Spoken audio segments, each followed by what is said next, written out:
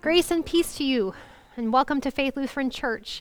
My name is Candace Wassell. I'm the pastor here at Faith. It is such a joy to have you visit with us. You are welcome, so welcome in every part of Faith's community. You are welcome to join us in person at worship on Sundays. You're welcome to visit us online. You're welcome in our mission and our fellowship, and most important, you are welcome at the Lord's table. So the first reading is Ruth, chapters 1, verses 6 through 22. Beginning at the first verse. Then she started to return with her daughters-in-law from the country of Moab, for she had heard in the country of Moab that the Lord had considered his people and given them food. So she set out from the place where she had been living, she and her two daughters-in-law, and they went on their way to go back to the land of Judah. But Naomi said to her two daughters-in-law, "Go back, each of you, to your mother's house. May the Lord deal kindly with you as you have dealt with the dead and with me. The Lord grant that you may find security, each of you in the house of your husband." Then she kissed them, and they wept aloud. They said to her, "No, we will return with you to your people." But Naomi said, "Turn back, my daughters. Why will you go with me? Do I still have sons in my womb that they may become your husbands? Turn back, my daughters, go your way, for I am too old to have a husband. Even if I thought that there was hope for me, even if I should have a husband tonight and bear sons, would you then wait until they were grown? Would you then refrain from marrying? No, my daughters, it has been far more bitter for me than for you, because the hand of the Lord has turned against me." Then they wept aloud again. Orpah kissed her mother-in-law, but Ruth clung to her. So she said, "See, your sister-in-law has gone back to her people and to her gods. Return after your sister-in-law." But Ruth said, "Do not press me to leave you or to turn back from following you. Where you go, I will go. Where you lodge, I will lodge. Your people shall be my people, and your God, my God. Where you die, I will die. There will I be buried. May the Lord do thus and so to me, and more as well, if even death parts me from you." When Naomi saw that she was determined to go with her, she said no more to her. So the two of them went on until they came to Bethlehem. When they came to Bethlehem, the whole town was stirred because of them, and the women said, "Is this Naomi?" She said to them, "Call me no longer Naomi, call me Mara, for the Almighty has dealt bitterly with me. I went away full, but the Lord has brought me back empty.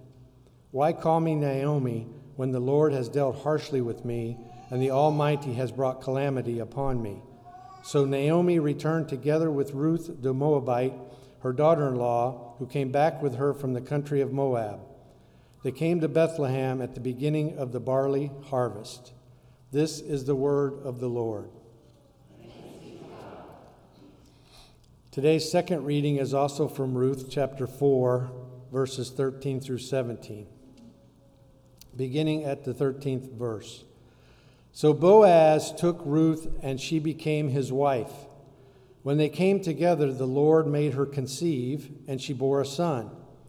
Then the women said to Naomi, "Blessed be the Lord, who has not left you this day without next of kin. And may his name be renowned in Israel. He shall be to you a restorer of life and a nourisher of your old age. For your daughter-in-law, who loves you, who is more to you than 7 sons, has borne him." Then Naomi took the child and laid him in her bosom and became his nurse. The women of the neighborhood gave him a name, saying, "A son has been born to Naomi." They named him Obed. He became the father of Jesse, the father of David. This is the word of the Lord.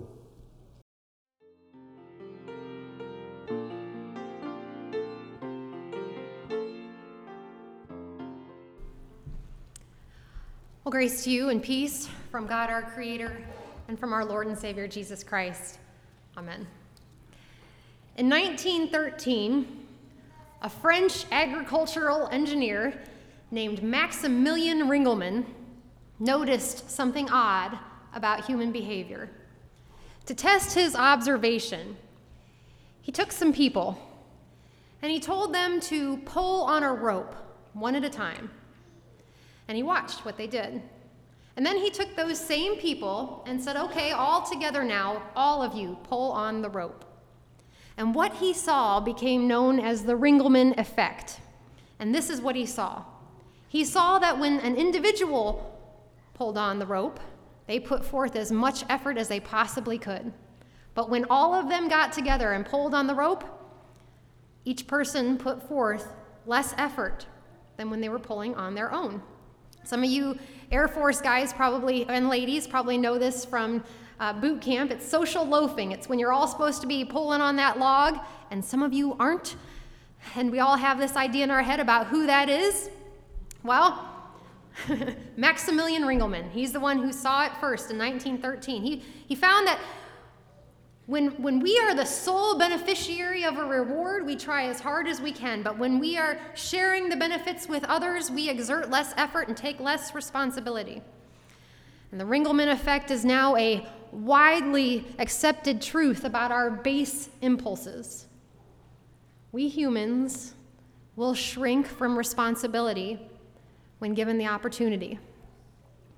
Kind of a sad, sorry way to start a sermon, but you had some cheerful music earlier, so I feel like... Truth is, though, Ringelmann might have saw it in 1913, but the Bible knew this about us thousands of years before. And before we get to the book of Ruth, we start with the book of Judges that precedes Ruth. And at the very end of the book of Judges, leading right into Ruth, is this sentence that tells us what's going on in Ruth. It's the final sentence that says, "In those days there was no king in Israel. All the people did what was right in their own eyes." This was a time when Israel did not have a king to protect them or to set a moral example. And the opening sentence of Ruth affirms this time frame by saying, "In the days when the judges ruled." That's all they had. It is coded language in the Bible to tell us that this is a state of decline in Israel. And the people were experiencing a moral decay, and they only did enough to take care of themselves. It was a difficult time in Israel's history, where it was really easy to walk away from those in need, especially when there was no familial duty compelling someone to take responsibility. And there is perhaps no relationship more justifiably walked away from than an in-law relationship, especially when the spouse is gone and there are no children in the picture to keep those in-laws tied together. And that's the situation that Naomi and her daughters-in-law find themselves in. I mean, the term in-law is almost a euphemism for someone you need to get away from. Don't deny it, okay? I remember when I was a kid, we would go to my mother's family for Christmas, and my dad would find any excuse there was to run an errand to the gas station, right? And I didn't realize what that was about until I was an adult and was at my in-laws' house, and I was like, I think we need some ice. I'll go get it. In-law relationships, they are tenuously held together. And when the spouse is out of a picture, there is no reason to feel responsible still. And that is so very true in this ancient text. That is the case for Naomi and for Orpah and Ruth. Now, in the verses before our reading, before we get to that, we learn that Naomi has lost her husbands and 2 sons. She is as destitute as a woman in the ancient world could be. And so she says to her daughters-in-law, "Go home. You are still young enough to have a future. Go to your gods, go to your people, forget about me." And Orpah, well, she demonstrates just how easy it should be for Ruth to walk away. She kisses her mother-in-law and she walks away. But I don't think that Orpah does this because she is particularly immoral or particularly self-interested. I do think that that is something the book of Ruth is wrestling with, but I also look at our culture and I think of the Ringelmann effect, and I wonder how easy it is for us to assume responsibility is going to be taken by someone else. Now, that is not always a bad assumption, especially when we have a culture where there are systems in place. There are systems all around us in place that tell us that the people we see who are less fortunate, they are going to be taken care of in some way. There is some social network available to them to take responsibility for them. And I experienced this myself when I was a reading coach at West Haven Elementary over in Belleville. When in the reading programs at schools, you tend to get kids who come from less fortunate families, right? So there was one little girl, her name was Carrie, who just absolutely pulled at my heartstrings. She was just this little first grader. She was so sweet and so cute, and she was really, really well behaved. And but her kind of disheveled hair that needed a haircut, and her clothes that were just a little too small, they kind of told a different story about her. You know, you just got the idea that this was a little girl from a family that had too much on her plate and probably didn't have everything they always needed to take care of this little girl. But West Haven had a social worker, a guidance counselor, and a school nurse that checked up on kiddos like this. And there was free breakfast and free lunch programs at this school, and so I knew that Carrie had at least 2 good meals a day. With all that in place, it didn't even occur to me that she wasn't taken care of, that there was anything more that I needed to do for Carrie. I had a job, I did it. That is the sort of system in place that gave me peace of mind. And those are the sorts of systems that are in place in Ruth and Naomi's lives. Israel didn't have a king. They absolutely didn't have a king. They didn't have a moral compass, but they did have some rules. All right, God did lay some rules down in front of them. And that is what Ruth would depend on when she made this incredible choice to take responsibility for Naomi. Ruth relied on a social system called gleaning. All right, gleaning is when farmers would leave the edges of their fields. They wouldn't plow those or pluck them or harvest from them at the end of a season. And that meant that widows and orphans and foreigners could come after the harvest was done, and they could glean what was left. And it was just enough of a social system to make sure that these people did not starve. That was the choice Ruth made, to stay and avoid starvation with Naomi. She took responsibility where she did not have to, and she relied on a system built to help them avoid starvation. And as bleak as that is, this beginning chapter, there is something still truly divine about this responsibility she takes. Something divine in her willingness to commit to Naomi's unseen and insecure future without being compelled by a law or a king or anything else. It is absolutely evidence that God is dwelling in this relationship, as bitter and broken as it seems and feels to them both. But when you cut to that final chapter that Jim read, you'll notice that God didn't just dwell in this relationship. God got to work. God honored Ruth's willingness to take responsibility by weaving her in to this big story of Israel's salvation. We wouldn't have King David or Jesus without Ruth the Moabite. God sees to it that this Boaz, another person, steps up and takes responsibility where he didn't need to. He gets involved. Now we read, like I said, just the beginning and end of this story. So when you get a chance, read all 3 chapters of Luke. You could do it on the way home. It is just a delightful little story. And when you do that, you will see in those in-between parts this guy, Boaz, who starts out by just doing the letter of the law. He does. He leaves the edges of his field for for Ruth to glean. And that's enough. He's done his part. But God pushes. And by the final chapter, God, who wills more than simply surviving, puts in place this man who takes more responsibility, who goes above and beyond and marries Ruth and provides for her and Naomi, and they put into their hands this little baby. They are grandparents to kings. Ruth and Boaz show us that it is divine and royal to take responsibility.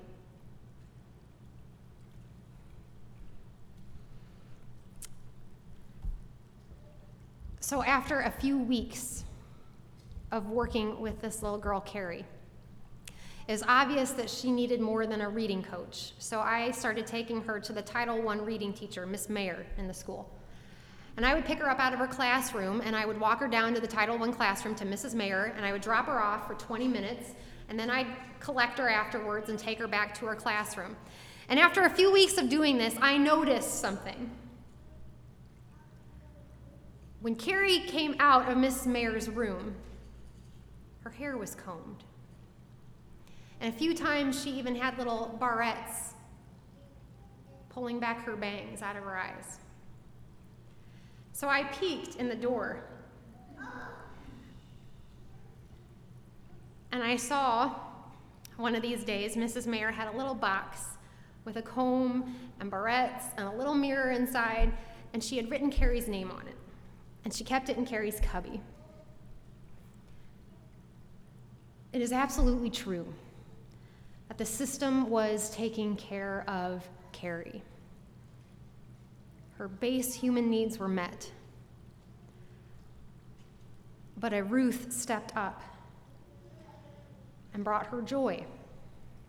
Taking responsibility in relationships we don't have to take responsibility in is divine activity, brothers and sisters. That is what Ruth and Naomi have to teach us. Now, there are times, God knows there are years when taking responsibility for one more thing seems impossible, and especially for those of you sitting in these church pews who I know good and well do not need me to tell you the story of Ruth, to know that you are called by God to take responsibility. I know you know that. I see it.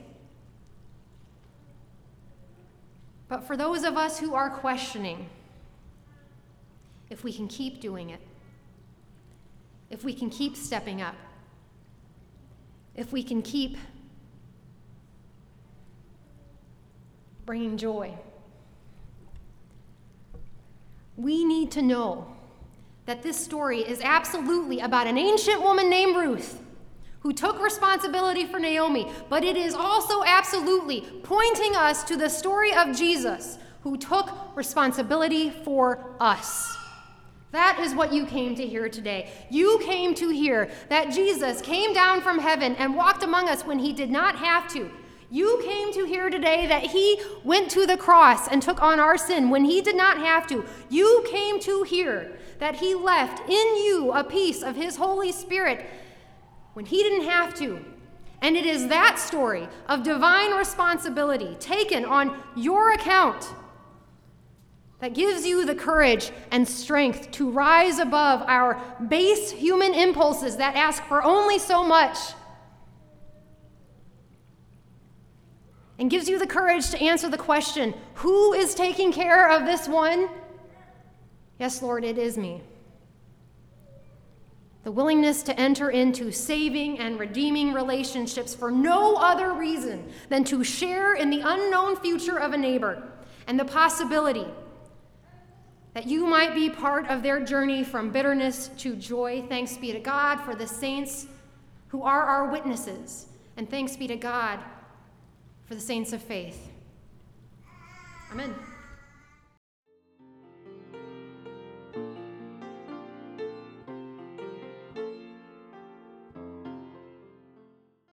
The most valuable message we have to share at Faith is the promise we have in Jesus.